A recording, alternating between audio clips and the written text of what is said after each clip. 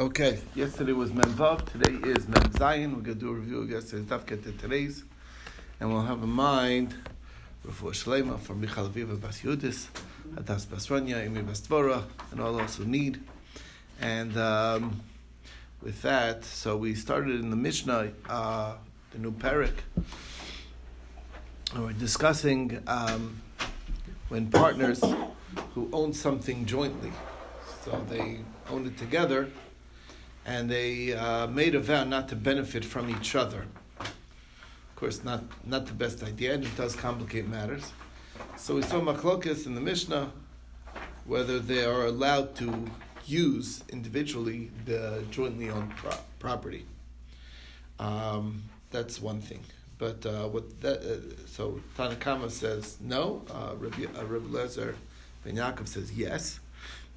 Sounds like it's sort of like a Brera question. Can we say that I'm really only using my section, not your section?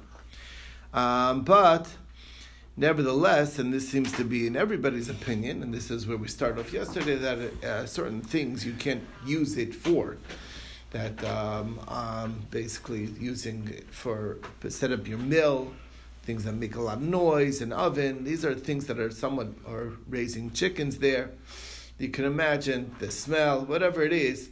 These are things that normally when there's a partnership, the other side theoretically could make a stink about it and say, not for that use. But they generally don't, and they say, they're mevater. They're like, go easy. They say, okay, look, I'd like to have that flexibility, so, I'm not going to say anything. But vitor, what we call vitor, where you're being mevater, meaning you're giving in, that's something that when you're made a vow, that's asur. So the vow of Isra, no, it's like the fact that they're giving in, you're kind of benefiting. Okay, so that's the story. Then we talked about a case where it's only one-sided. One side was madir hana from the other side. So there too, there's a machlokas. Tanakama says you can't go into the chatzar. Rabbi Lezer ben Yaakov says you could. But the extra chiddush in this extra case, when it's only one side, is that we the Mishnah tells us that we force the one who made the vow to sell off his property, find a buyer. Because, and we saw the idea is that there's now a disparity. The other guy's using it freely, and this guy, according to Chacham, is not allowed to use it at all. So it's like, it's unfair. He's going to want to use it, and if he's not allowed to, it's going to just set himself up for prohibition. So we force him to sell. What if it's a third party that made the vow? Okay, so or that's vowed upon. It's not clear how, but whatever. The third guy. So it's owned by Reuven and Shimon, and Levi has the vow not to benefit from either Reuven or Shimon, just Reuven or Shimon. So again, there's a machlokas. According to Tanakama, he can't go in because any part of the field is benefiting from either one of them, both of them. So and Rabbi Lezer ben Yaakov over here as well says that no, you could say, look, I'm not using your share, I'm using your friend's share, and that's fine. Okay, and that was that case. Then we said when somebody makes a vow not to benefit from his friend, and there's something like a bathhouse or a press that are owned by him, but they are rented in the city, meaning somebody's paying rent to run the business. Okay. The question is that something that's called giving him benefit or not by using it? So the answer is that it depends. If he has what's called a tfisas yad, which means that he has a profit sharing component, that the more people that use it, the more money he makes, then that's a problem because now you're giving him benefit. But if he doesn't, then it's mutter. Okay, we'll see how it gets defined in the Gemara. Then finally, the last case of the Mishnah, somebody tells his friend that your house I'm vowed from entering, or your field I'm vowed from buying. So then if he dies or if he sells it to another party, he would be allowed to because then it's not from you. So I can't buy it from you, but I certainly can buy it from the guy who bought it from you. And the same is true. I can't enter your house while it's your house, but if he passes or if he sold it, so I could enter. It's not his house anymore. So it was meduyak. It was very clear in his terminology that that's okay. That's not what he meant. As opposed to if he says bayizeh, or if he says sadezu, that I'm buying, so then it will not matter whether he dies or gets sold. It will be forbidden. So I didn't mention this yesterday, but the Ran points out, so all difference in the wording. If you say your field, your house, so it's only prohibited while it's yours. So there's a nice leniency there. But if you say this house or this field, there's a stringency. It extends beyond his lifetime, okay, or even even after he sells it. However, the other difference is, okay, we got a full crowd today. Is Sandra here today? I didn't see him. Okay. Anyway, so the Ran points out that there's also leniency in the other direction, because what if the house falls down and they rebuild it? Same house. Okay, but it's like totally knocked down, whatever. Chas v'shalom, hurricane, who knows what. Destroyed. So he basically down to the bottom, down to the foundation, rebuilt a new house there. So if you say bayizeh, so then this is not that house, this is a new house. But if you say beischa, your house, so then this is still his house. So that's where it comes reversed. Okay, it's just important to point that out, because the Mishnah is not saying in that direction, but it's true. Okay. Brings us to the Gemara's question. Gemara says, in this case, where they made vows of not benefiting from each other, so what if it was the other way around? Nobody made a vow that I will not benefit from you, and the other guy says, a vow I will not benefit from you. What if it's the other way around? As we know, vows can be foisted in a sense on another person. How does that work? If on my things I can make a vow that you can't benefit from my things. Okay, so what if it was that direction? So these people, they own something in partnership, and I'm saying you are forbidden from using my stuff, and the other guy says, oh yeah, well you're forbidden from using my stuff, and they own something jointly. Does that change the halacha according to Chachamim or not? That was the Gemara's question. Follow the question. Okay. Do we say that maybe the machlok is only when they took on themselves a vow, but not when that vow was forced on them? So then maybe over there, maybe the rabbis will agree to Rabbi Eliezer ben Yaakov and say that this guy's an onus, and you made it. You can't make a vow that prohibits me from using my stuff, and this is mine. So just because you're saying I can't use your things, but that doesn't work against me to my things. And if I own something jointly, so then the rabbis would allow maybe, and that's the question. And really, what this is saying is that it's not in the world of Breira anymore. The rabbis agree that there's Breira over here, but they were more machmir, and maybe here they'll be mekel because it was forced on them. That's the suffix. Or maybe even to both ways there's still machlokes. That's the machlok. That's the question of the Gemara. So we brought a raya,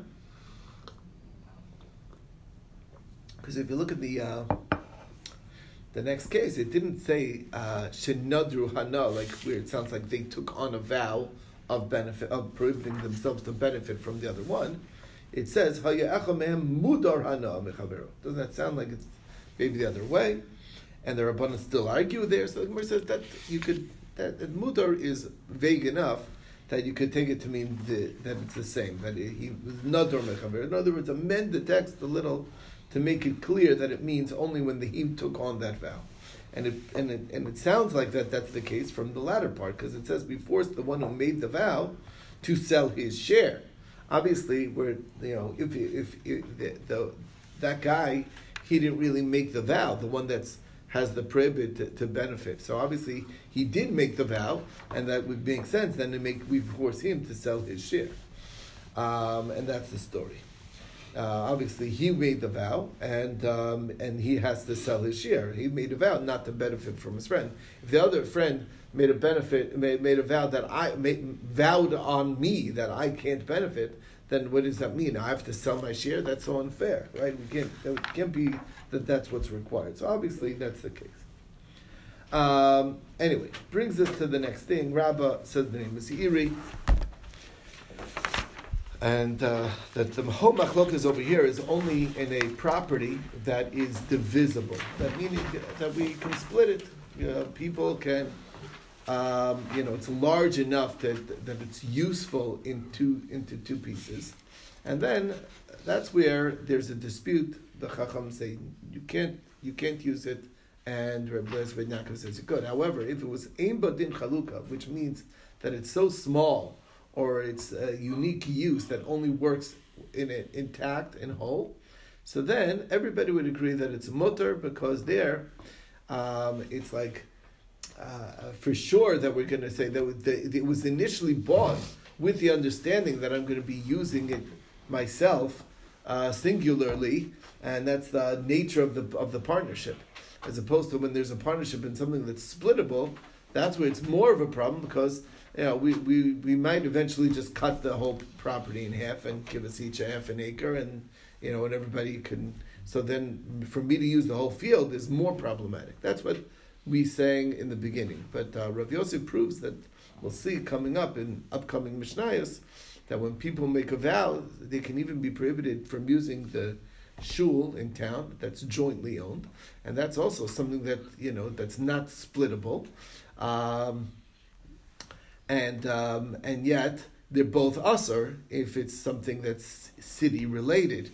So that really proves that that doesn't work that way. So Rav Yosef says that's the other way around. Rav Yosef said, name Ziri, that everybody, the argument is when there's something that doesn't get split, that can't be splittable. But if it's something that is splittable, everybody would agree that it becomes prohibited. Meaning even Reb Eliezer ben Yaakov would agree that in a case that you can't split it into two pieces, so then you would not be allowed to use the field alone, because you're ending up using probably somebody else's property, because a guy who you're forbidden from, if you're using the whole field until you split it, because obviously this field is splittable, and that's what's going to happen, and that was the thought. And in the end, who do we pass like? So the Gemara concludes, Rav Huna says we pass like Reb Eliezer ben Yaakov. Reb Eliezer also paskins like Reb Eliezer ben Yaakov. Took us to the next piece, which was the bathhouse, how to use a bathhouse that's owned by one of the parties. So he said, if there's a tfisas yad, then you can't use it. So how much money is a tfisas yad? In other words, in the simple read of the Gemara is assuming that he has to get at least a significant enough of a percentage to make it considered that when I'm paying the worker, he's getting something of value, and that's called benefiting from me. And I'm paying for entry to the bathhouse. So we said that it has to be either he gets 50%, a third, or a quarter, but less than that, not. And the Abai says it doesn't matter how much, any percentage that he gets would be considered benefit. However, what would be allowed is if it's flat rate, which means that he just gets a basically flat rate regardless of how much it's used. It's like a rental fee, and this is what we discussed yesterday. You spoiled it for everybody, but okay, sorry. We'll forgive you. All right, and that's where we got up to yesterday. All right. Don't milk it. Don't have enough of it. Okay, let's get started. Today is Mem Zayin, and we're starting at the top of the page. And we're going on the last part of the Mishnah where it made a big difference whether you said this house or your house. So that's this section. Omer l'chaver. So, Avim has a shaila here. Good question. Konim levayuzeh sha'ato nichnas. Okay, so he's throwing the vow on the other guy, okay? And it happens to be his house. And he says, this house you will never step foot in, okay? He's saying that while he owns the house. He didn't say my house. He said this house, okay? And then the guy who put the vow on the other party dies or sells the house. What's Allah? Okay, now, so right. So konim lebayzeh sha'ato nichnas, a vow on this house that you enter it, mace, and he dies, the one who made the statement, oh shemachro, or he sold it lacher to another party. Ma what's halacha? What's the question? Adam oser davar shebrishuso, lichish yetzim rishuso. Can a person prohibit something that is currently his for even after it's no longer his? Meaning, can he attach something to it, encumber his property beyond his ownership? Okay, although or not, that's the question. So Rava says, Tashma, come in your proof. Ha'amr lev, no.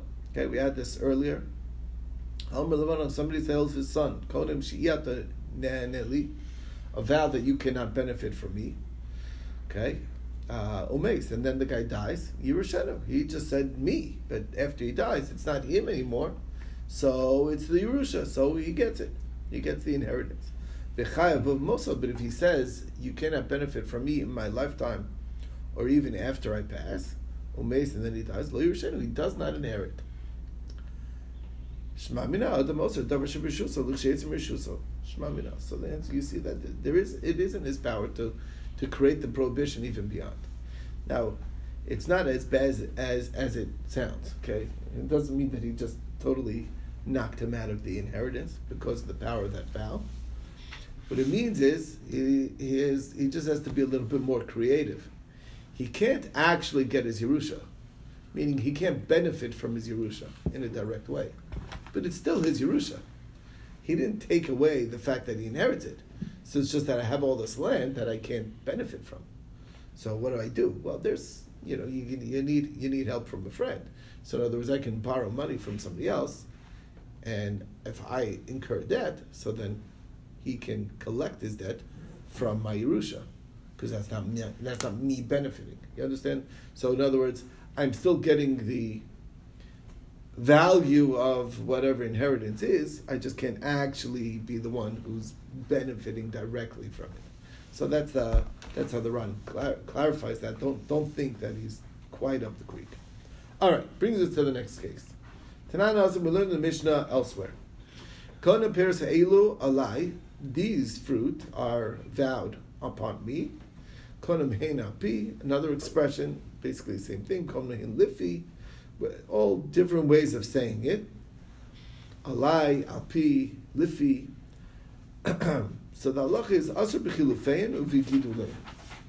So even these fruit themselves are exchanged, or their growth of this fruit, meaning it's planted and it grew some new stuff. All of those things are also forbidden. Okay, that's what the Mishnah says. Meaning, when a person says that I'm not going to eat these fruit, it's so broad or so powerful that it attaches onto something. So, in other words, if that fruit says, I'll trade you my orange that made the vow for your apple, so it's an exchange. So that exchanged apple, that was also part of the prohibition, because that came out of that fruit, from the wording. Okay, so by Ram Barachama, or Ram Barachama raised the question, Amar Konapirs Eilu al Ploni Mahu Bichilufayim. What about there? Does that exchange? When I own the fruit and I'm saying about, this fruit is so forbidden to me, it's even the exchange of the fruit is forbidden to me. I can get that because it's me on my fruit. But if it's, or even these fruit, okay, it doesn't even need to be mine, but it's still the me. As opposed to when I'm trying to foist it onto somebody else or prohibit somebody else in my fruit, does my prohibition on my fruit to the other person extend to the exchange of that fruit to the other person? That's the question. Miyamirin, do we say, Gabi delay, when you're talking about yourself, I can prohibit anybody's fruit to me. I have power over everybody's property to say that I'm prohibited to that stuff, right? So the exchange is encompassed in that, and that is not a problem. Even these things that are not in this world yet, the growths or the chiluf, the exchange is not. It's a future transaction, can also be prohibited, perhaps. However, Gabe chavero, when it comes to a friend, hol ve'ein adam oser peres chavero al chavero. One of the key principles in vows is that I cannot prohibit my friend from a friend's stuff, right? That I can't do. So in adam oser dav shelo bo la'olam al chavero. So my stuff I can prohibit to my friend, but the exchange is not mine. That's not even here in this world yet. So then I don't have a power over it, and I can't prohibit my friend from the exchange of these fruit. That's the question. Oh, Dilma. Or, of course, you could, there's always another way to look at it. Oh, Dilma, Mishum de Chilufin, Kigidul and Damu. Maybe we consider it's sort of like, almost like in rabbinic in nature, or do we say that, look, exchanges and growths are kind of similar, and we say just like an exchange works that way, just like a growth is going to be extending too, so to the chiluf, and therefore, it gets all bundled together in the prohibition, and just like I can prohibit it from the fruit, what comes from the fruit is also going to be prohibited to the other person. That's the suffix. Loshnahu, loshna chavero, makes no difference to himself or to his friend, and it's all going to be prohibited. That's the suffix of the Gemara, Rami Bar Chama's question. Somer Avacha Bar Minyumi, Tashma, come on, I'll give you a proof. Homer leishto, somebody tells his wife, Konim shani ne lech. I am making a vow that that you can't that you won't benefit from me. Okay, so basically he's prohibiting his wife to benefit from his stuff. So we discussed this, what the woman to do, Anyway, Lava, she can go ahead and borrow because that doesn't free the husband from his requirements, okay? It's just that she cannot benefit directly from him. But what she can do is she can borrow from a third party, and that person who the creditor can balichovim bain can come within a friend, and they can demand payment from the husband. Okay, my time a balichovim a friend. Why are they allowed to get paid? Lav mishum dechilufin lav kegidul damu. Doesn't that pretty much prove that we don't? There's no isser to the exchange. Meaning, when she's getting the money not from the husband, but she's getting it from the lender, isn't that the exchange? Basically, if they're going to get paid from the husband, so then that money that she got is an exchange. So we see that exchanges are allowed. Basically, that's really what we're saying. No, this is indirect. It's okay. Yeah, but we're saying it's allowed. So why isn't that a proof that obviously the proof it's a proof that chilufin is not like gidulin. It's different because the money that they gave her is in exchange for the money that they're getting from the husband. That's exchange. Okay, it's a pre-exchange, true, but it's still an exchange. So Rava says that doesn't prove it. Why? You're right. She can go ahead and do that, but maybe l'chatchila it's a problem. Maybe from the outset it's not allowed.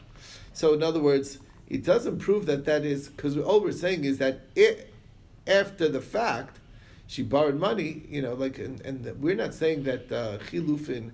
Our question is l'chatchila is chilufin prohibited. We don't want to know if you did so, does it work? So maybe if she borrowed from them, so yeah, they have a right to claim the money from the husband, but that doesn't mean that it's lichatchila allowed. So we're not conclusive. So Ella Tashma Kamni another proof. Hamakadosh be'orla. So orla, as we know, is the fruit of a tree in the first 3 years. You're not allowed to benefit from the orla at all. Okay? Orla, okay, so you can't use that fruit. What happens? He takes the fruit and he gives it to a lady and says, marry me with this, with this fruit, okay? With this tangerine. In Mukadesh is not a good kiddushin. Machran, but what if he took the fruit, sold it unlawfully, the kiddush b'd'man, and then exchanged the money that he got for the fruit, and he married the lady. It is a good kiddushin. So what do you see? It doesn't extend. We're looking at it, that it's very interesting. The Ran points out over here that the fact that we're even trying to bring a proof from this case shows something very special about the power of this konam. We're looking at it as like a real Isser, no different than Orla. Okay, and then we're using that as a proof to our case. Because when a person makes a vow, that has it's like making it hegdish. It's like making it amish and Isser. Okay, so like in that case, if Orla would be a proof. But bottom line is, we're saying the kedushin is a good kedushin, even though it's an exchange. So you see, it doesn't extend to exchange. So Gemara says again, same proof, same lack of proof. Hachanami here too. Maybe that's only from the outset that you can't do that. Maybe from the outset you can't do that.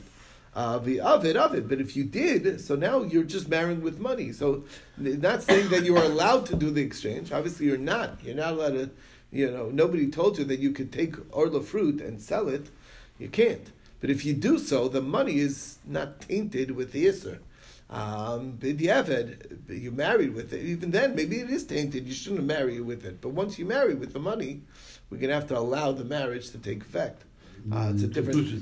Doesn't transfer to the money. Even if it transfers, it doesn't transfer to that degree that the money is not good for kedushin. Think about what kind of disaster that would be to have an arrangement where he married with something of value and then. It was like well, it was an exchange of Orla. It's like there's no way to see that on the thing. You know what I'm saying? But it's Orla itself. So say, okay, this is something that the item itself is also brana, but in exchange for something is it's not. There's no blockchain for it. You know what I'm saying? You don't know that it came from there. So we can't have a world where something that is not itself prohibited. The kedushin is not a good kedushin. So the bottom line is. We still are remaining without proof that whether it's allowed or not. So it's interesting in Psak Halacha. So we have a little bit of time. So Can I ask a question then? Yeah, what? So if the guy you're prohibited from has just the most fantastic oranges, so you could get your friend to buy that orange, and then you could then do a trade with your friend. It would be okay. It depends. Again, like we said, it's all on the wording. If the vow depends on what he said. Who's made the vow? The owner of the oranges, or you? The owner of the oranges says you're prohibited from benefiting from my oranges. My oranges? And that's right. oranges, That's okay. From these oranges. From these oranges, it's good. It could, that's what we said. It does extend even beyond his ownership. That was the thing. Even if he sold to someone else, it's all in the wording. Everything it makes a huge difference in the wording. Got it. But as far as the halacha, as far as this last question, does it extend to exchanges? So the Ran himself paskins that at this point it's clearly only a suffix d'Rabbanan, because the chiluf in itself is only a rabbinic extension of the Isser. It's not the actual Isser itself, and therefore we have a rule suffix d'Rabbanan lekula, and therefore in lieu of a final proof, we can be lenient. Even if he did so intentionally, it would still be permitted. But he brings down the Rambam, says that it's a suffix, and therefore it was suffix l'chumra. So he's like, I don't understand. It shouldn't be a suffix. Nidarim are daraisa, but the isser of the neder is not going directly on the chiluf, on the exchange. That's a rabbinic extension of the neder. That's the way he understands it. Anyway, that's the dispute. All right. Okay. Yes. You have a question also? Okay. Yeah, sure. On Ola itself, is the kobish from Ola on the Torah itself on benefits or on usage? Because that's a basic question we're discussing. If it's in usage, then the exchange it does is fine. But if it's in benefits, he transgressed on use the benefits. So how can you use an avera to make a mitzvah out of it? Yeah, but it's removed from it. But you're right. It is, first of all, the Isser is an Isser Hana. I'm not allowed to benefit. So I did an avera. The question is, okay, he did an avera when he sold the fruit. He had no business doing that. And he's going to get punished for it. But is the money the fruit? That's the question. You understand? Hey. I understand that. And you're saying it's a mitzvah baba avera, but there's a limitation in mitzvah baba avera that the that the avera has to be at the same time that you're trying to do the mitzvah, that it's not a good mitzvah. Here, my avera was a preempt. It's like a guy who stole the money first or whatever. He did something wrong. Yeah, right. It's once it's that much removed, it doesn't qualify as a mitzvah b'avera. Yeah, okay. So even if he steals the money, like you say, he still can marry that If woman with that money. if the money becomes his, then it's a good marriage. Yeah, we'll get there in Kiddushin. It's coming up. They're coming up. Don't worry. Okay. All right, everyone, have a beautiful day.